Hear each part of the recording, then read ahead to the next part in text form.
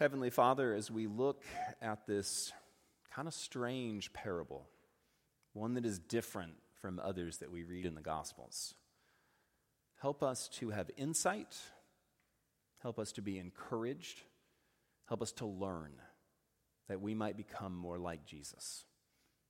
In his name we pray. Amen. Please be seated.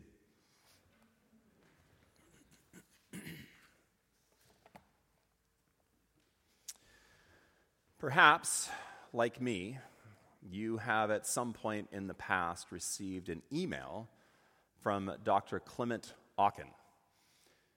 If you opened the email and began to read it, it would start by telling you that he needs your strictest confidence.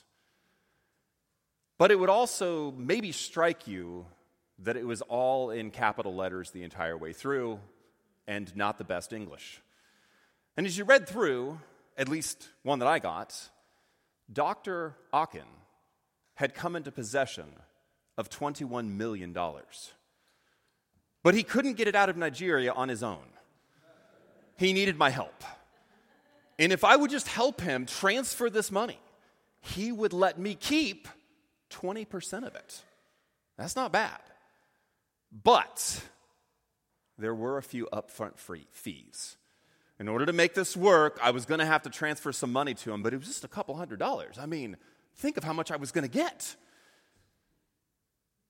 This is known as the 419 Nigerian scam. Started back in the 1980s, started in Nigeria. Called the 419 because their penal code, 419, forbids this. Here's the basic scam. I'm going to offer you something, and it's quite a bit. But in order to get it, I need a little bit up front. I need you to do something, and then you'll get it. And this has cost people hundreds of millions of dollars. Recently, I have realized just how often Trinity Church gets these kinds of emails. When I first started, I remember Patty coming to me, and she said, "Did you order an iPad? Because PayPal is saying we have an iPad. We just got to, do this to get it." I did not order an iPad. And then the next week, "Did you order an iPhone?" And then the next week, "Did you order a car off the church's funds?" "Oh, I did that one." Yeah, that was. I cannot believe you're going to scam a church. I mean, I'm not sure what the penalty is for that, but it seems like it'd be bad. Now, I don't know about you, but I don't know that I've ever fallen for one of these scams. When I open an email that offers me $21 million and it's all in capital letters and it's bad English, and I'm not going to fall for that. But what if you are falling for an even larger scam? Would you want to know? What if something is being taken from you? What if you are wasting something throughout your life? Would you want to know? If you don't want to know, you should probably head to the parish hall while I talk for the next 20 minutes, because I'm going to talk about it. Open up your Bible to Luke chapter 16. It's on page 1491. I'm going to look briefly at this parable, and my goal is to explain the parable, give you the principle behind it, and talk about the ways that we may be getting scammed. Page 1491.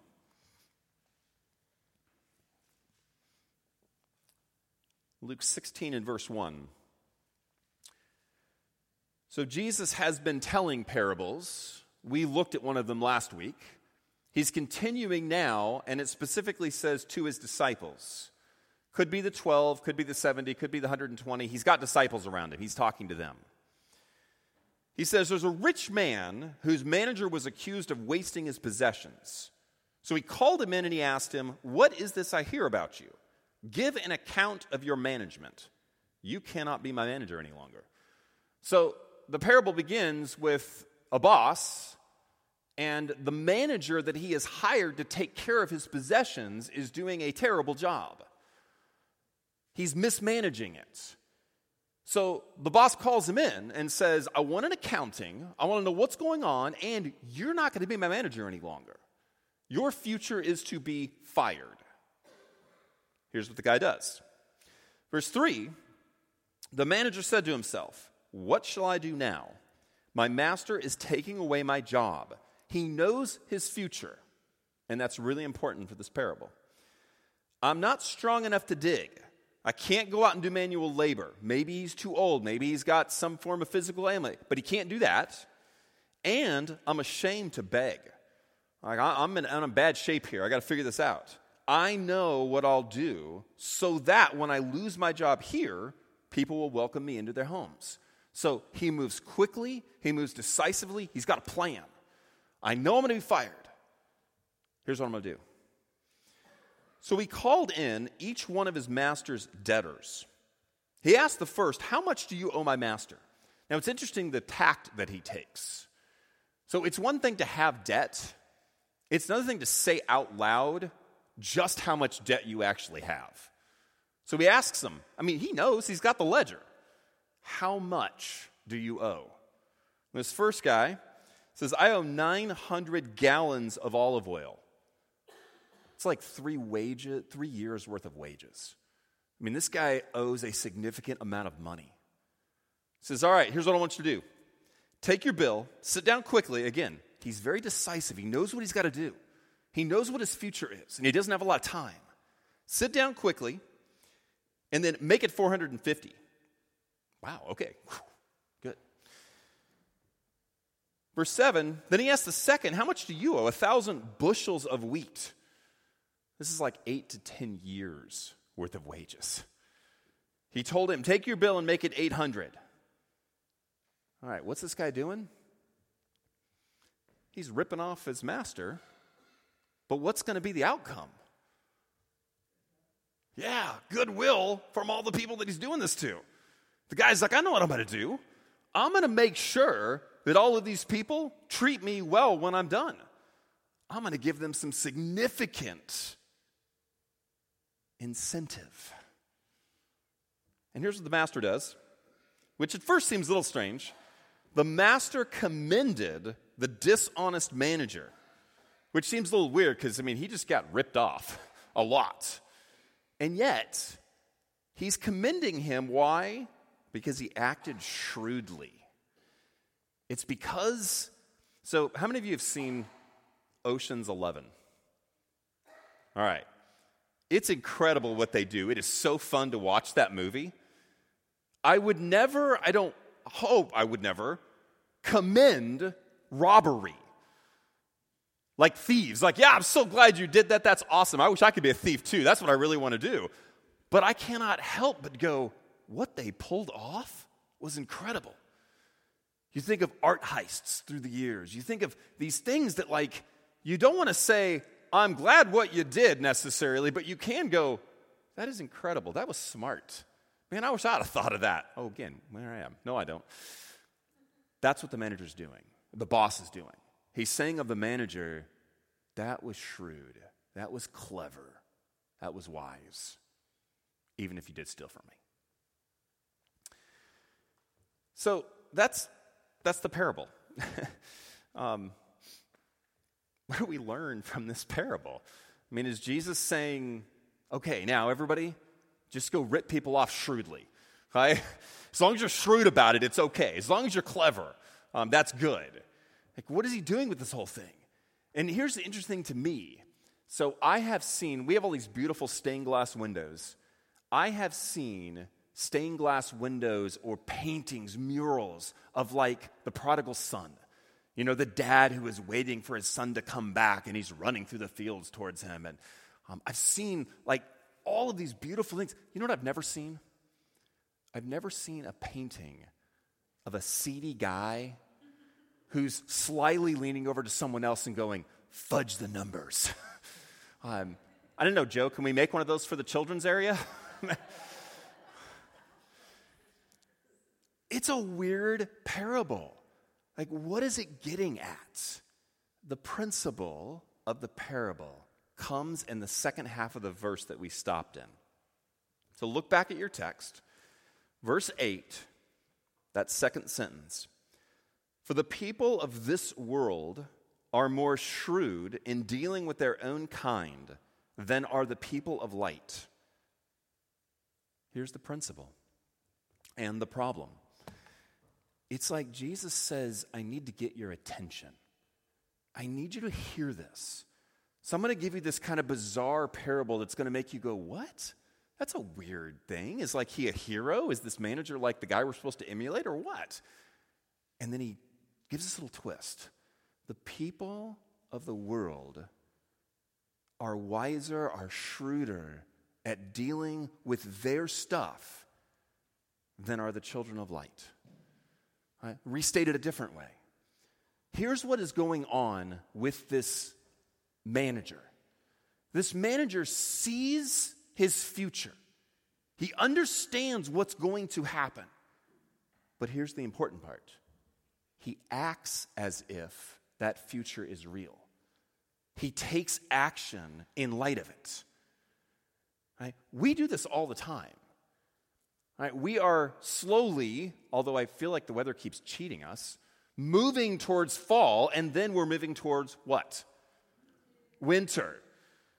And when I got here and we kept talking about how amazing the summer was, what did everybody say to us? Wait till winter. And then last winter was, I don't know, according to many people, mild. It wasn't for us. So I don't know what this winter is going to be like, but here's what I know. I know it's coming.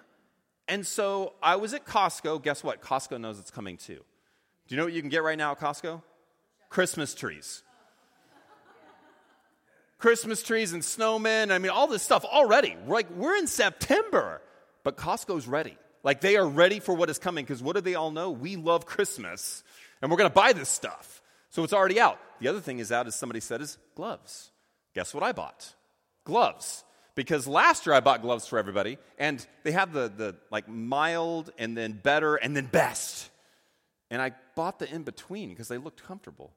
But they don't work when it's negative 30. Like you might as well not be wearing gloves. So I bought the best for everybody in the family. These even have the little pocket where you can get the warmer and put the warmer in there. I mean, we are ready. But that is the point that Jesus is making. The people of the world are much better at looking at their future and taking action in light of it than are the people of the light. What does he mean by that? He means this, and the rest of the parable is going to be about it. Our future is eternity. Our future is not where we are right now. It's not this sliver of time. And really, it is a sliver of time. Whether you live 20, 50, or 100 years, if you want to compare that to eternity, it is a drop in the bucket. And he says, that's where we're going. We're going into eternity. Does that future, that inevitable future, actually impact what you are doing right now?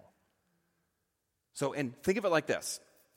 So after 9/11, what happened at airports? Massive security upgrade, right? TSA.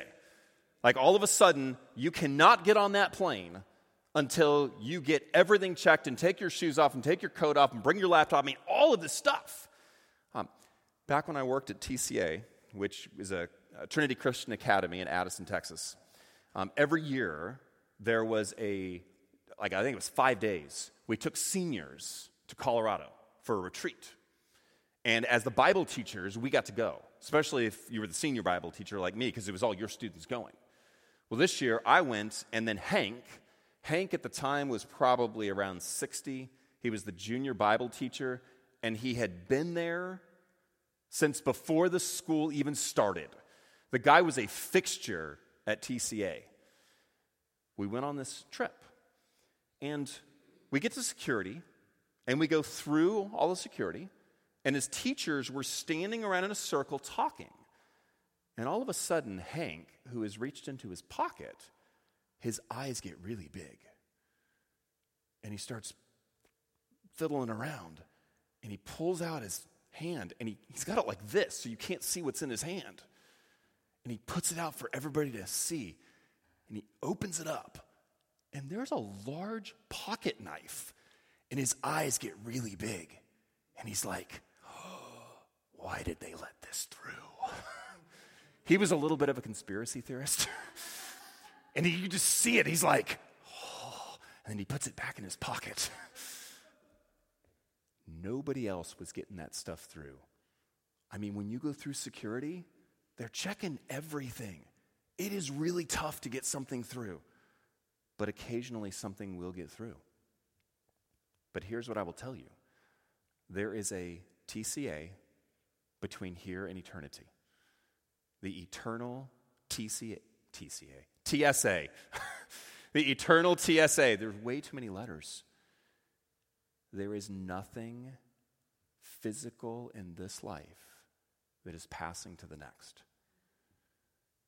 I don't care how rich you are, what you own, what is super valuable, what object that just means everything to you. It is not passing through that eternal TSA. It is not going into eternity. One thing goes into eternity. People. That's it. The only impact we can make that actually passes into eternity is people. That's what we have. And because of that, Jesus says this. Look back at the parable.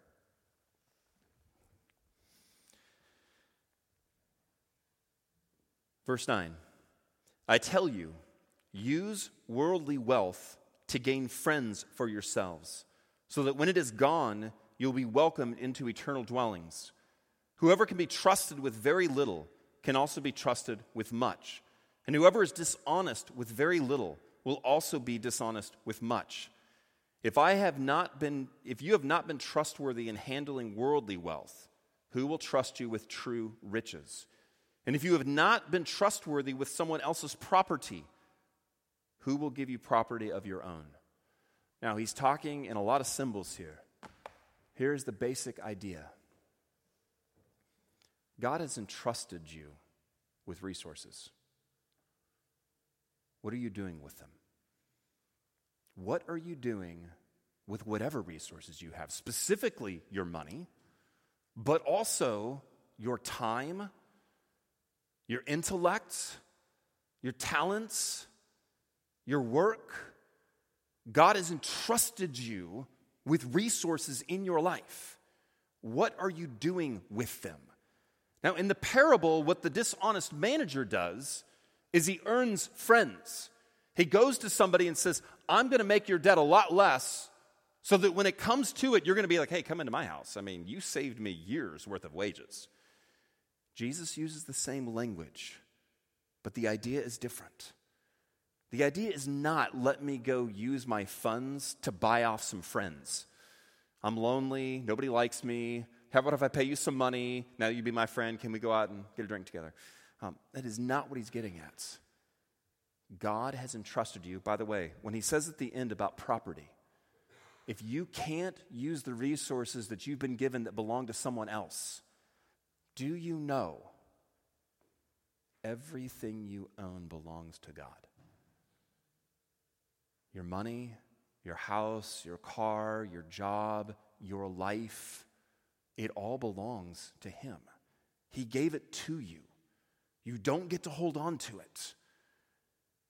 If he can't trust you with that, what can he trust you with? But here's the flip side. If he can trust you with it, if he can trust you to use what he's given for the sake of the kingdom, people, eternity, he'll entrust you with more. If you are one of the ones that says, I'm going to use what God has given me to help somebody else, to be with them when they're suffering, to pray with them, to give them funds when they need it, to share Christ with them. When I use what God has given me for others, for the kingdom, what I'm doing is I'm living in light of that inevitable eternity that is coming. I'm saying, if I make a difference, so if you guys are going to sit here each Sunday, I'm just going to keep using James as my example, because he's here. If I make a difference for the kingdom in his life, that goes into eternity. If I make a difference in Cora's life for the kingdom, that goes into eternity. my awesome 2022 Sienna hybrid van is not, no matter how sexy it is. And for a van it is, you should see it. But it's not going into eternity. What are you doing in light of eternity? And he makes this point at the end. And I made this point maybe 2 months ago in a different way. Verse 13, no one can serve two masters. Now, hear the language.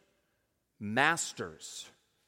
No one can have their life controlled by two distinct things. Can you have two bosses? Sure. I could have a boss at this job and a boss at that job. You cannot have two masters. You cannot have two entities that both control your life or that you submit yourself to. Why? Because sometimes they're in conflict. And look at it this way. No one can serve two masters. Either you will hate the one and love the other, or you'll be devoted to the one and despise the other. You cannot serve both God and money. At the root of our possessions is often money. At the root of some of our struggles is money. And he said, you're going to serve one or the other. You cannot serve them both. I'll give you a neat image. So if you've had kids, at some point you help teach those kids to walk. Maybe if you don't have kids, you help teach, and maybe one of your siblings' kids, or maybe you work at a school and you've helped kids learn to walk. And it is adorable to watch them start to get it. It's so cute as they begin to glide along a sofa, and you're like, yay, look at them go! And at some point they take some of those steps and they're kind of wobbly. And many years ago, my 11-year-old was learning to walk. And we lived across the street from a lake. And the lake had an island in the middle of it, and there was a bridge that went over to the island, and then another bridge that went over to the other side again. And as he was learning to walk, he would try to walk on different surfaces. Like if you were on a curb, he'd want to walk 1 foot on the curb and 1 foot on the street. He just found it very interesting. But when you went to this bridge, as you began walking up the bridge, the sides sloped down before you got to the bridge. You're going up the hill to get onto the bridge. It sloped down. The path you're on was made out of paver stones. The slope was dirt. Here's what he would do. He would put 1 foot on the paver stone and 1 foot on the slope. Now remember, he's barely walking. And he would start to walk, and inevitably, what would he do? He would start going down the hill. There's no way he could control that. And I would say, come on, I'd try to take his hand, and he would push it away because he liked to do it on his own. And he would want to start again. And he'd start going up that hill, and again, he would just slide off down into the dirt. And I'd go, dude, pick one. Like, you can't walk on both of these things. Because you will inevitably serve one. And unfortunately, it probably won't be the one you want to serve. He needed to choose to walk on those pavers. If you do not choose God as your master, the default will be money. It will be sin. It will be all the things you wish you weren't doing. You will fall down the path. And the message of this entire parable, live today as if eternity is inevitable, because it is. Live right now as if eternity is inevitable. And what that means is no possessions are going in, just people. So if we believe that, we need to pour into people. We need to use our resources to pour into other people. Does it mean you can't have anything fancy? Of course not. I mean, we just read the thing with Zacchaeus the tax collector. Jesus didn't say give everything away. He gave half of his stuff away, and Jesus is like, salvation has come to this home. You can have your own sexy 2022 Sienna van if you want to. But if you are spending all of your resources on you and your possessions, on your reputation, none of that is going into eternity. Live today as if eternity is inevitable. Now, I started this whole thing by talking about a scam. Here's the scam. Too many believers all around the world are living as if only today matters. They are living as if only this life matters. They would never say that. Of course I'm going to heaven. Of course I'm looking forward to being with the Lord. And yet, if we took stock of our lives, are we pouring everything into now, into us, into our possessions? Because if we are throwing far more away than all of these people that are being scammed by the 419 Nigerian scam. Because we're losing out for eternity. We have the opportunity to make a difference in what truly matters. Will we do it? Let's pray.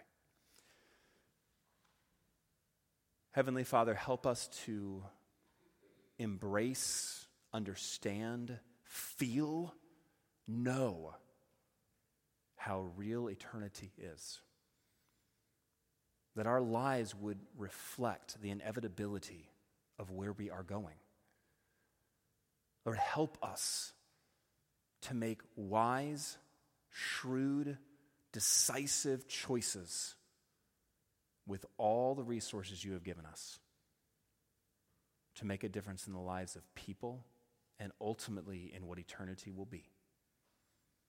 We ask all of this in Jesus' name. Amen.